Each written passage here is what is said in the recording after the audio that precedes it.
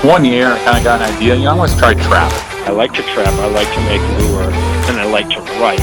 Where can it go from here? I would be able to spend more time in the woods. I was losing money hand over fist trapping, but I didn't care.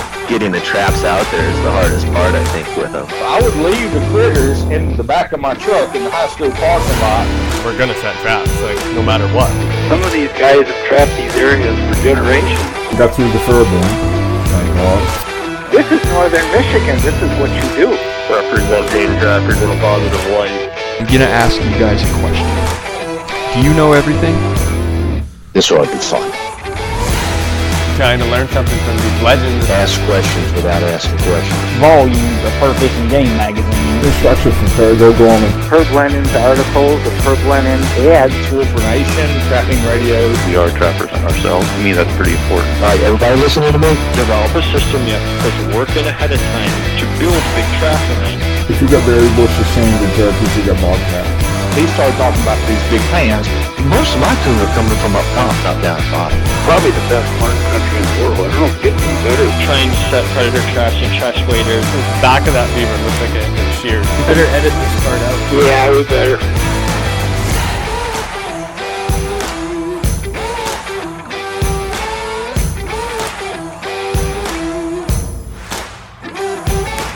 Back in the Fur Shed, this is the Trapping Today podcast, and I'm Jeremiah Wood. It is great to be here, great to have you guys here. This is episode 100. Can you believe we made it already? 100 episodes. The podcast is brought to you by Kotz Brothers Lures, KAATZBROS.com. Trap smarter, work harder, enjoy the success that follows. Kotz Bros have lures, baits, DVDs, books, all kinds of stuff. They got traps, earth anchors, cables, stakes, anything you need to get started on the trap line. Check them out. Great service, great guys. We're also brought to you by Fur Harvesters Auction, where the world comes to buy wild fur. FurHarvesters.com. Fur Harvesters Auction is an auction house run by trappers for trappers. Send that fur all the way from anywhere in the country you could send fur. They have receiving depots in a number of different states throughout the U.S. and in Canada. And these guys are trappers. They're working hard to get the most out of your fur and put it in front of a bunch of buyers internationally.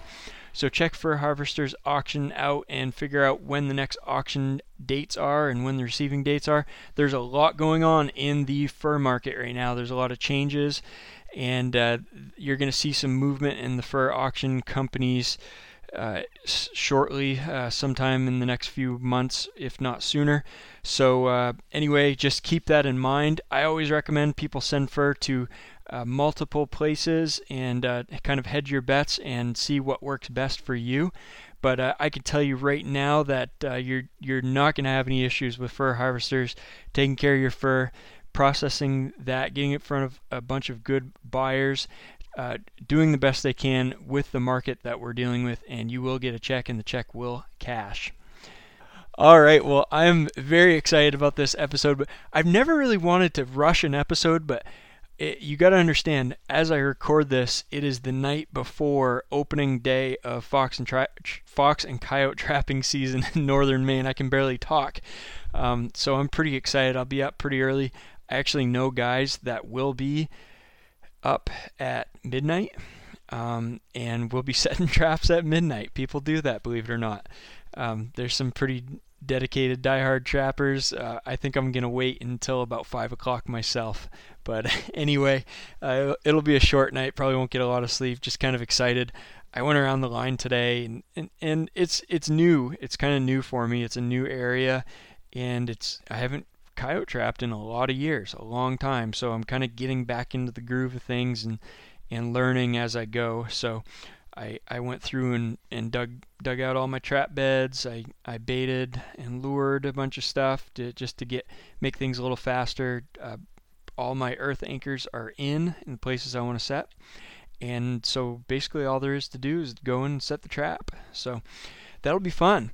But let's talk first about the 100th episode of the podcast. I can't believe we made it here. When I first started, I never would have thought that 100 episodes seems like 1,000 years away. I wasn't even sure if I'd make it. But something that I've learned over time, and I think a lot of people would benefit from this understanding is the power of habit. And I read somewhere where somebody was saying that there's a certain amount of time that it takes to complete a task and to practice a particular thing, whatever it is, whether it's brush your teeth in the morning or whatever it just happens to be, go for a jog, work out, particularly things that you don't want to do. And I think it was somewhere around 60 days. And they said if you do something every day for 60 days, you will have formed a habit in your mind that is very difficult to break. And so if you can form good habits and productive habits, this can happen. You see this with alcoholism and drugs, and it's very easy to form bad habits as well, that sort of using the same mechanism in your brain. But if you can use that to form good habits, you can kind of get to the point where you're in the zone. And for me, if I'm not recording an episode on Saturday night, it feels weird. So it's a good habit. So I've been doing it every week, and this is number 100. So we're quite a ways in, and a couple of things to do tonight. First, what I'm going to do is go over. We're going to do the drawing. We're going to do the drawing for the Kotz Bros DVD giveaway. The entire collection of Kotz Brothers DVDs from our friends at Kotz Bros. Kyle and Kellen were extremely generous in donating these, and they're going to send them to you directly.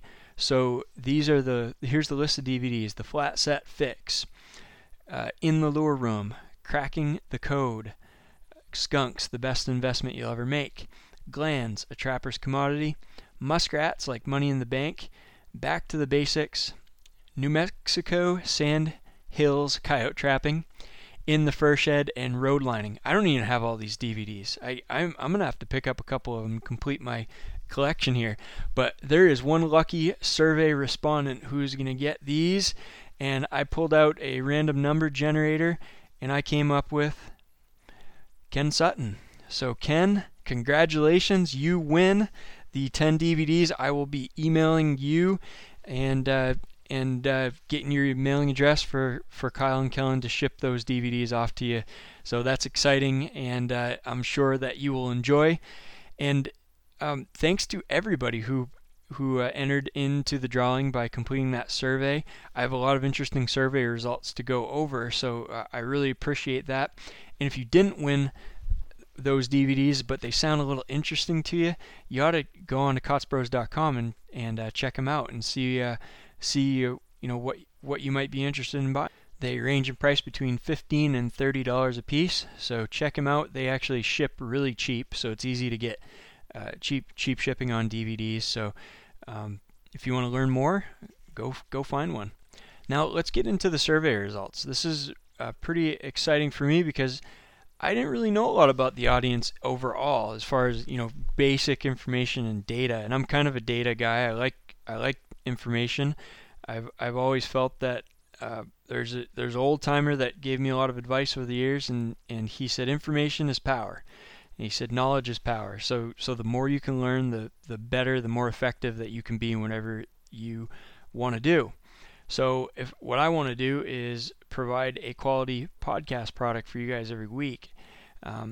And in order to do that, I need to know a little bit more about you. So we had quite a few respondents here, and I'm going to go over some of the averages for the survey. So the first question on the survey was, how old are you? And this was quite interesting because we know that the trapping community overall is very old. There are a lot of old trappers that are still around from back in the fur boom days, and guys that got started in the 70s and the early 80s. And those are probably the majority of trappers. I think the average age of there was a survey that looked at average age of trappers, and it was definitely over 50. I can't remember the exact number. It was a recent survey. But in general, trappers are an older demographic. However, trappers that listen to podcasts, maybe not so much. So the average age of the people who responded to the survey was 39, which is kind of interesting because I'm 35, so that's right in the range. And the minimum age was 21, maximum 66. We had a couple guys at 66, and hats off to them for tuning in, guys or gals, I don't know what they are, but hats off for tuning in at that age and learning new things, because if you're 66, the internet really hasn't been around for a lot of your lifespan necessarily. So it's cool to see guys that continue to learn and try new things and listen in to a 35-year-old podcast. All right, state. What state do you live in? I thought, okay, I'm from Maine. I talk about Maine all the time. This is going to be a Maine-heavy audience, and it wasn't. The number one state for listeners was Wisconsin, believe it or not. But these are all like right. There's a bunch of them here that are right neck and neck with each other, that are somewhere around 6-7% of the respondents. And we have Wisconsin, Pennsylvania, Minnesota, Maine, Michigan, Iowa, Indiana. So those were all up near the top. And just working our way down, Canadian provinces, we had quite a few people from Canada. And then we'll just work our way down: New York, Idaho, Utah, Ohio, Illinois, Oklahoma, Montana, Kentucky, Alabama, Wyoming, West Virginia, Washington, Vermont, New Mexico, Maryland, Kansas, Georgia, Arkansas, Alaska. We go all the way down, and we don't have any listeners from California or Connecticut. I know there's a listener from Connecticut. He just didn't answer the survey. So, but anyway, those are the states. It was interesting that there was a wide variety. It's people from all over the country, not just the Northeast or Maine.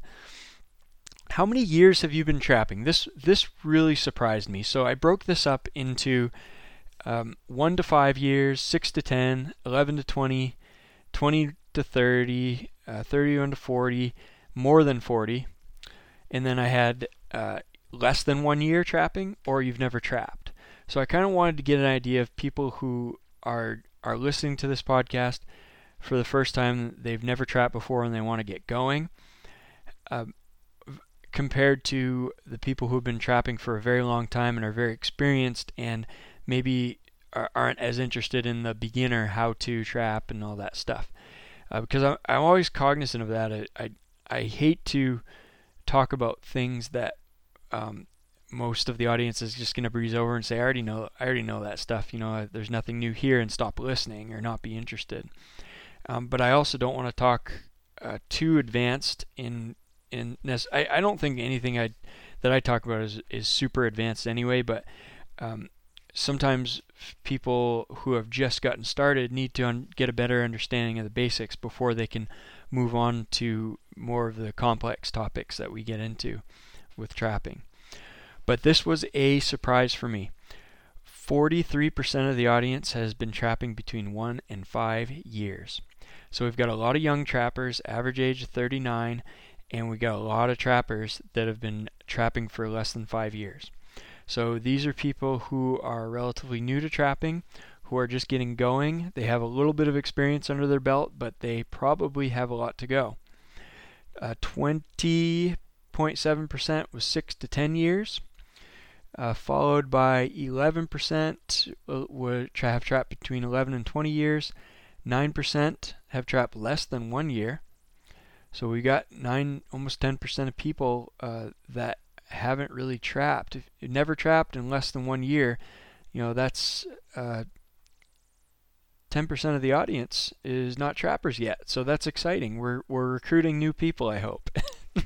And 5% have trapped for more than 40 years. So we've got some very experienced trappers in the mix as well. Now, which fur bearer species do you trap for? This was a question. I had 2 questions here, and one of them I wanted to get at just overall what was the more common species if you could select everything that you trap for, because I didn't want, if everybody just their number one species was coyote, then you wouldn't be able to see, the second, third, fourth species that those people trap for wouldn't show up in the survey results.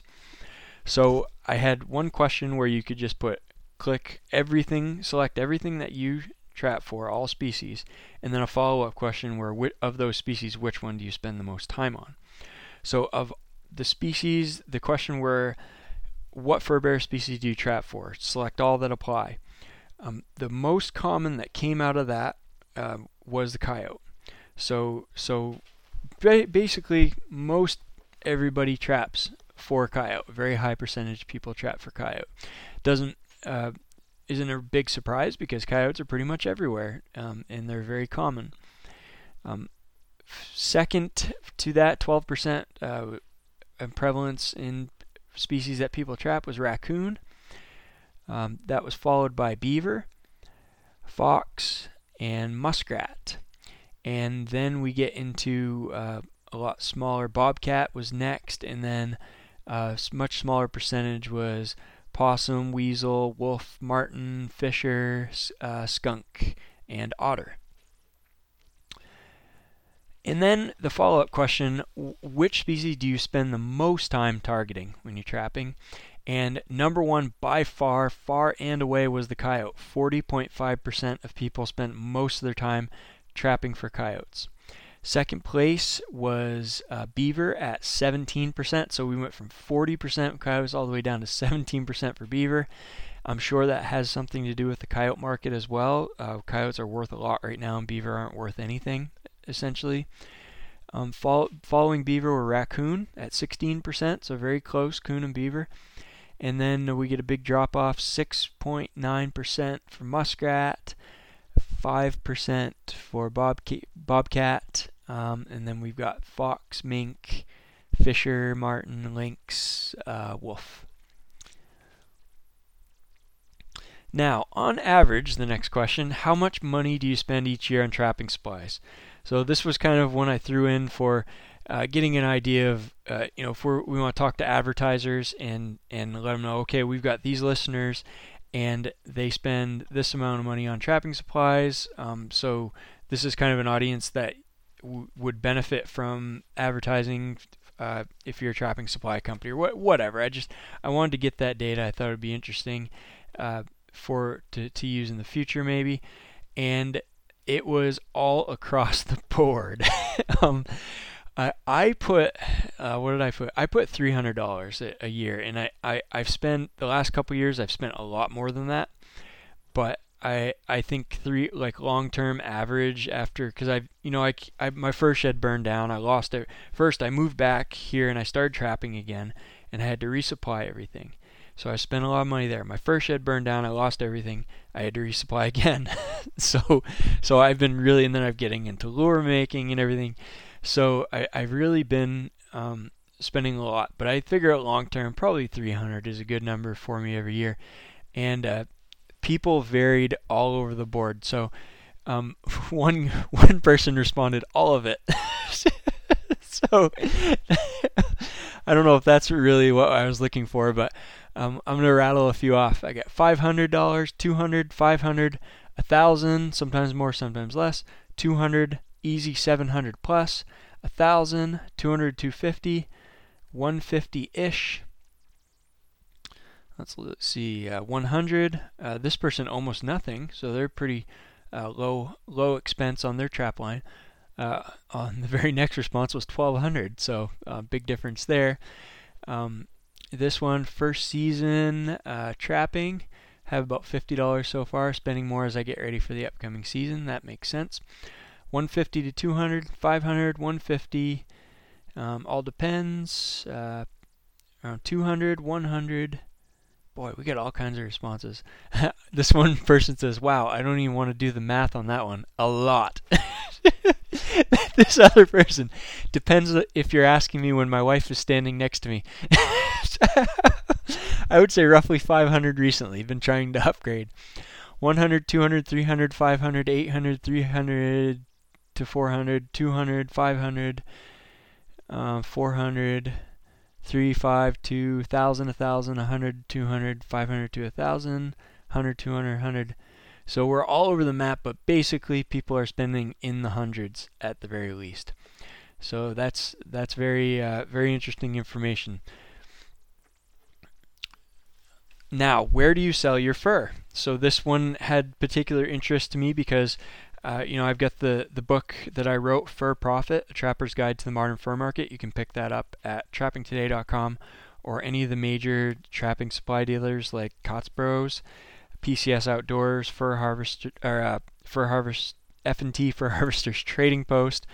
You can't get it from Minnesota. They didn't want to buy any, but you can get them from F&T and pretty much most places you want to go. You can go to Amazon and you can get that $12 free shipping. So that book kind of gives people a general idea of where to get started with the fur market, how it works, and where you can sell your fur, and how to get how to kind of navigate that decision-making process and understand what type of fur gets sold and how that all works.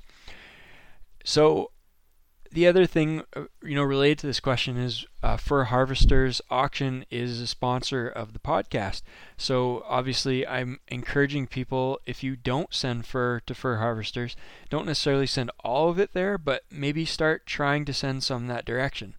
So I wanted to see where people actually sell their fur. And so there are a few different options here.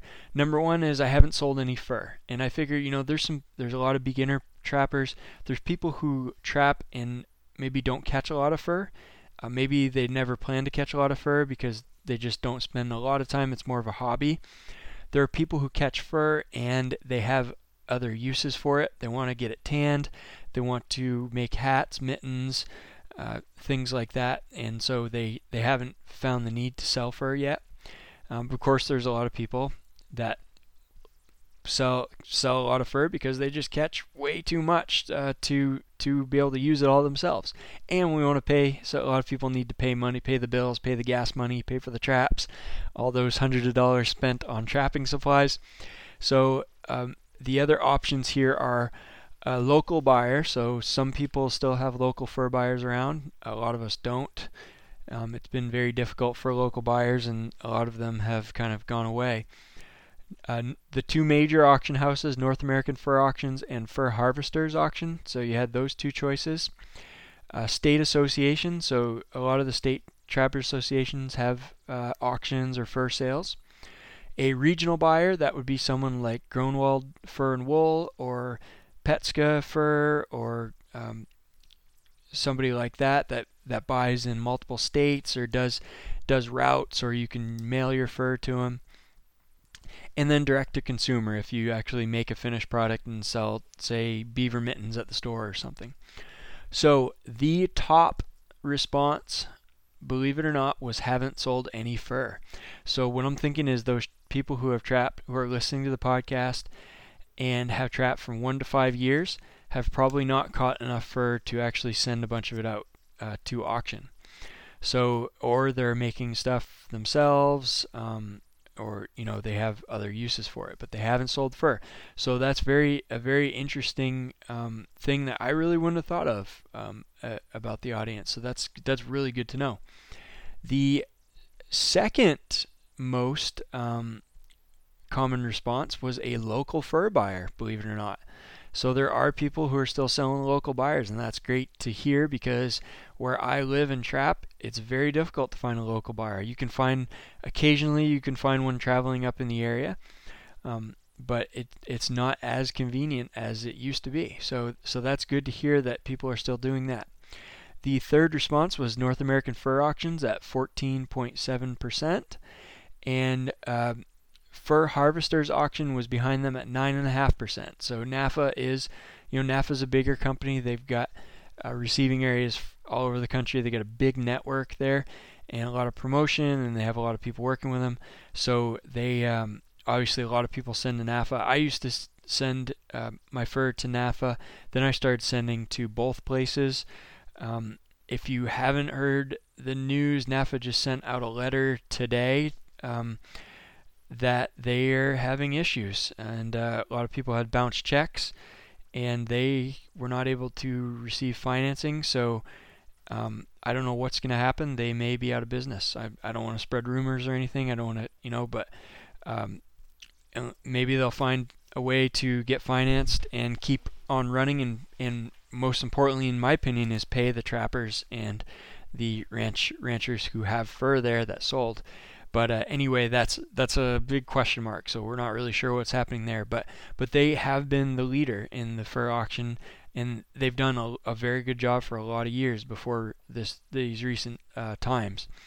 So a lot of people send to NAFA. Not as many to Fur Harvester, but I think that number's growing. And again, if you have any questions about shipping to Fur Harvester for the first time, if I haven't explained that adequately, and if you can't find what you need at furharvesters.com, just send me an email, jrodwood@gmail.com, and I'll try to hook you up with that information. Regional buyer like Grunwald's, 7.8%, so that's a little lower than I expected. And then state association or state auction was 12%. Finally, a very small percentage was direct to consumer.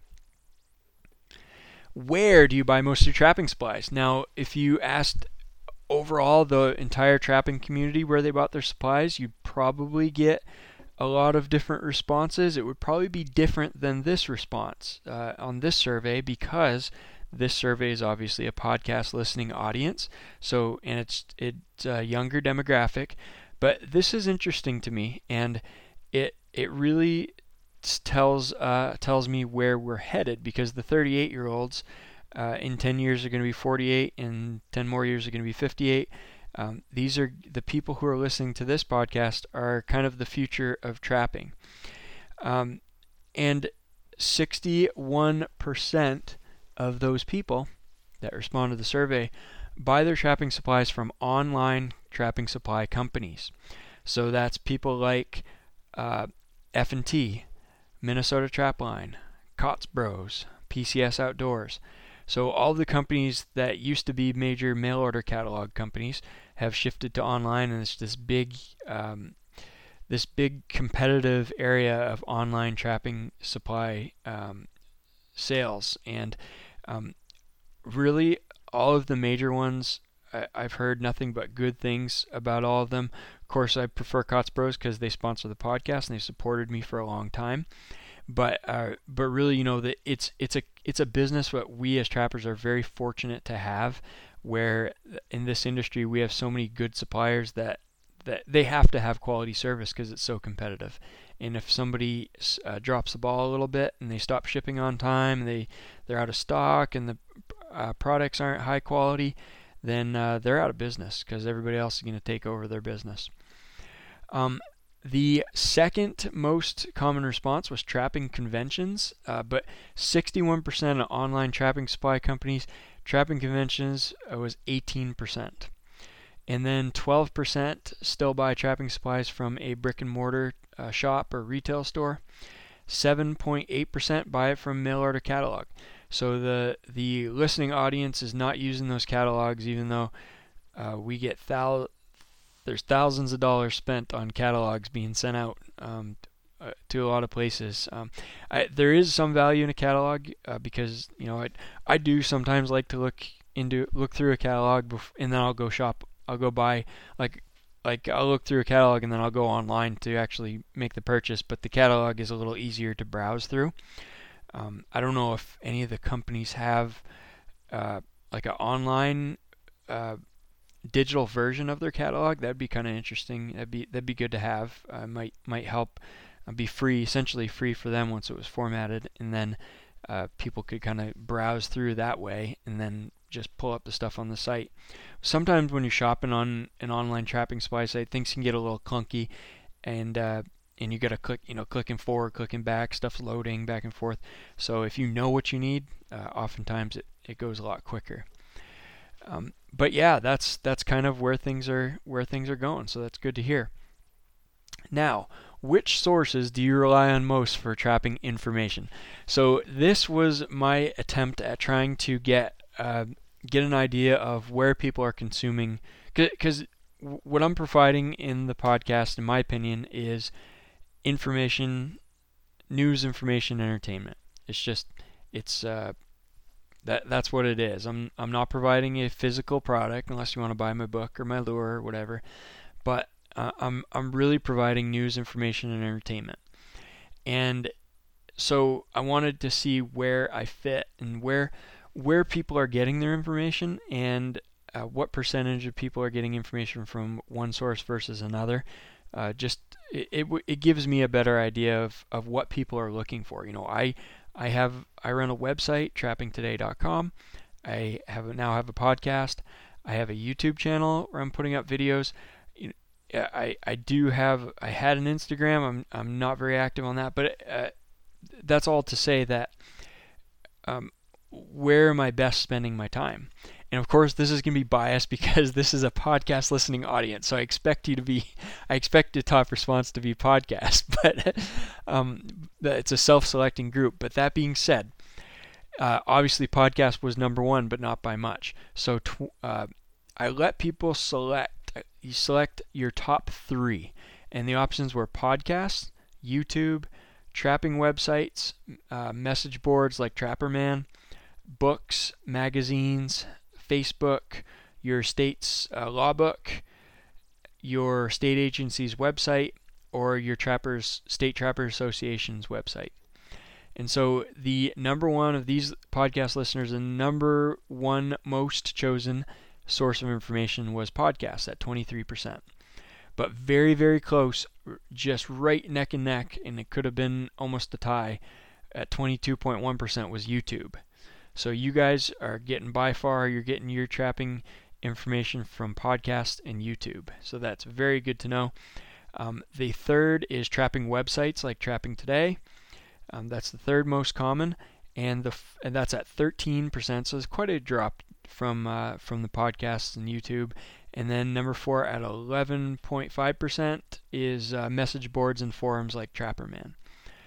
Then after that, we get down quite a bit. Books are 9.5%. I still get a lot of information from books. Magazines at 8.3%. Kind of surprising though, that's a lot lower than I expected. We've got Trapper, Predator Color, Trapper's Post, Trapper's World magazines that are still going, and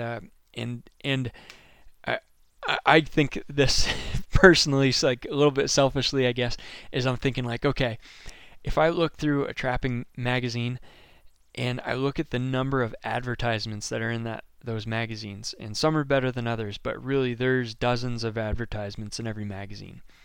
And you go to trappingtoday.com website and there's like 3 advertisements. And the podcast, right now we have 2 advertisers.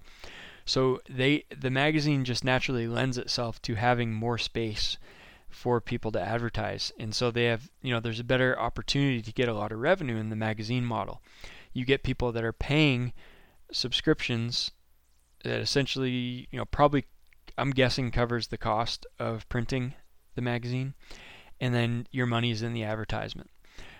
But we're getting a lot of eyes here on podcasts and YouTube, and so compared to magazines. So I'm guessing that over time, if the overall trapping community, no doubt, is a much higher percentage getting information from books and magazines, but obviously podcasts and YouTube are what's happening in this younger trapping generation. Now this was probably my favorite question, number 10, the last question. This was an essay type, so you could write as much as you wanted, and it was, what is the biggest thing you struggle with on your trap line? And my answer, I went through this survey before I launched it, and mine was time. And my time, having enough time to trap, managing time in between all the other responsibilities. And I figured that would be the top response, and that was an understatement. It was far and away, by far. I didn't actually calculate this all out, but the time was the biggest challenge, the most challenging thing for trappers, without question. And if you guys have any experience with how you manage your time, I would love to hear from you. Email me, jrodwood@gmail.com, because I would love to share that with other people. tips and tricks, and I'm going to try to think of some. I'm actually wasting a lot of time right now. I should be going to bed, getting up and setting traps, but I'm going to continue to think of ways to manage my time better and become more efficient without getting stressed out. That was, in the past I was just pushing, trying to do everything all at the same time and not getting much sleep and not, getting to relax at all. So I think there are ways to manage your time more efficiently, get more done, and also not kill yourself. So think about those things, and if I come up with some ideas, I will share them with you guys, and if you come up with some, let me know, and I'll share them with the audience. So I'm going to rattle off a bunch of answers here. I think this will be good. Time. Freezing water. That was a good one. Freezing is a challenge. Non-target catches. I'm glad we had the non-target catch challenge because we can deal with that. There's a lot of things, and I'm actually going to use these responses to try and develop future topics for episodes. So I'm decided I'm going to try to do some sort of a podcast episode on how to avoid non-target catches and the best ways to do that. Mud and time. Keeping possums and skunks out of my sets. There you go. Same thing. Time. Bad weather. Places to go or find location with targets. Time. This person wrote more. I work a full-time 8 to 5 office job in a city and I trap remote mountain country. That is tough. It's very difficult to have sufficient time to run a trap line in the mountains. I use a combination of cellular camera monitoring, make some big compromises with where and how many traps I can set to be able to stay legal and complete checks. So that's actually a really good strategy using some of this technology. In my area, the biggest trouble I have is finding sign. I rely a lot on blind sets and trails through thick brush. I trap in mountainous wooded terrain in West Virginia. I'd say consistently getting on the right macro location is tough. This one, lack of extra time, full-time job, nothing coming to them. I assume them is your sets. We can talk about that.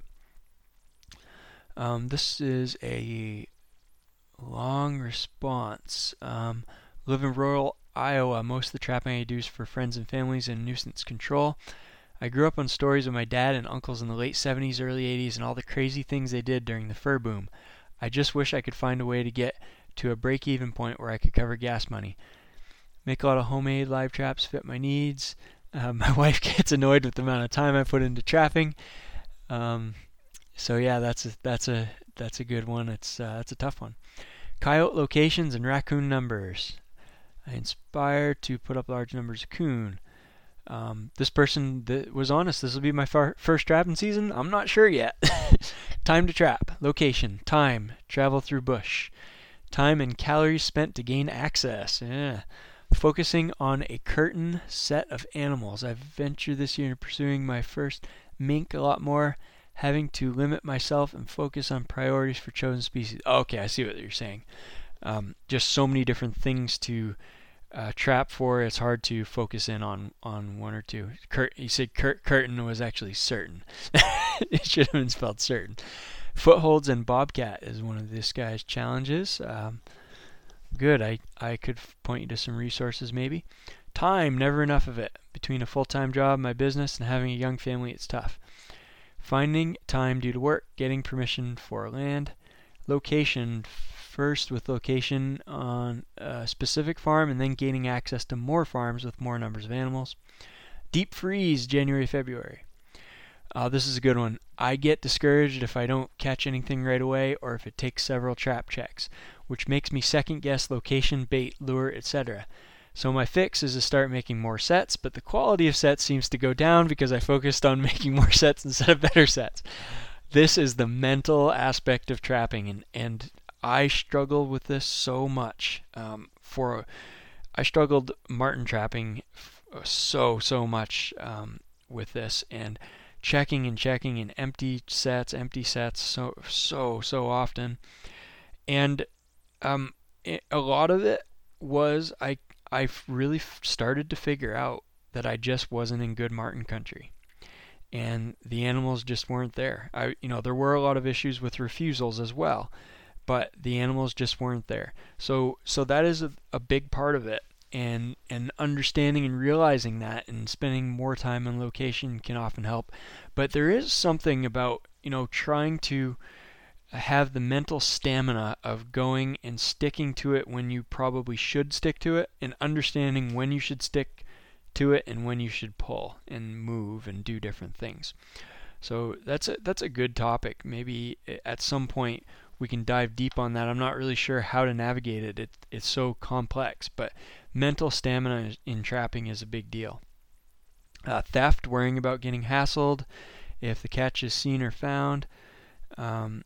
Thinking too much out of sight, out of mind. Yeah, I hear you, man. Not enough time. Being efficient, getting sets made. And on to the next one. Time. We work full-time in trap. Yeah, me too. Putting up numbers I know are there. I think overtrap properties will be getting more properties. Time to sit out longer lines and more traps. Balancing family, work, and trapping gets to be hard. Blending sets, catching things. Okay, that was quick and simple. Freeze and thaw, then refreezing tends to freeze the whole trap up. Picking the right locations, freeze and thaw. Oh, what to do with the fur afterwards? How to best market it? Should I sell it green or skinned?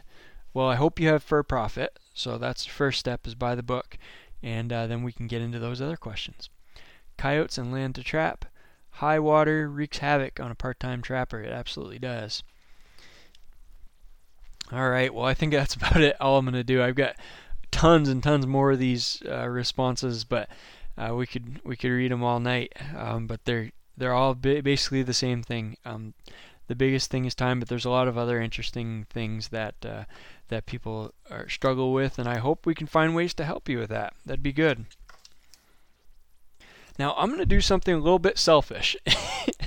We are getting into about 40-some minutes into the episode. By the way, I forgot to mention, I hope you enjoy the song. So I decided for episode 100, about a month ago, I decided that I was going to put together an intro song for the podcast.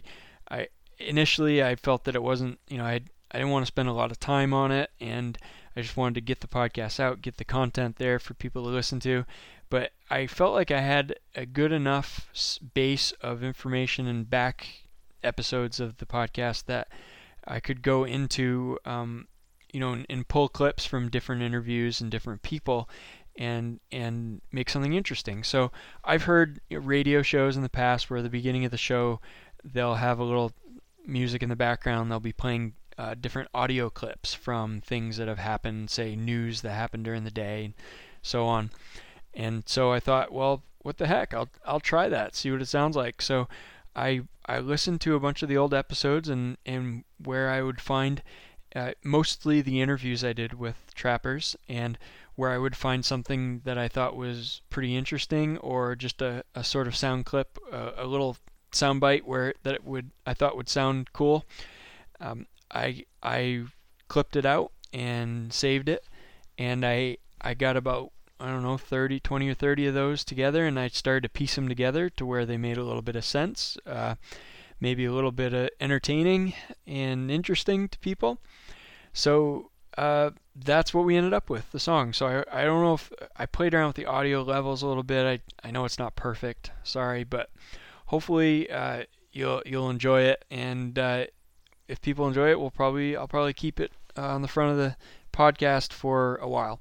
But I'm going to do something selfish. I'm going to duck out tonight. I was going to go through a bunch of the previous episodes and just talk about, generally the things that we learned and all that. But I think I'm going to save that, and we'll do that in the future, in the coming weeks at some point.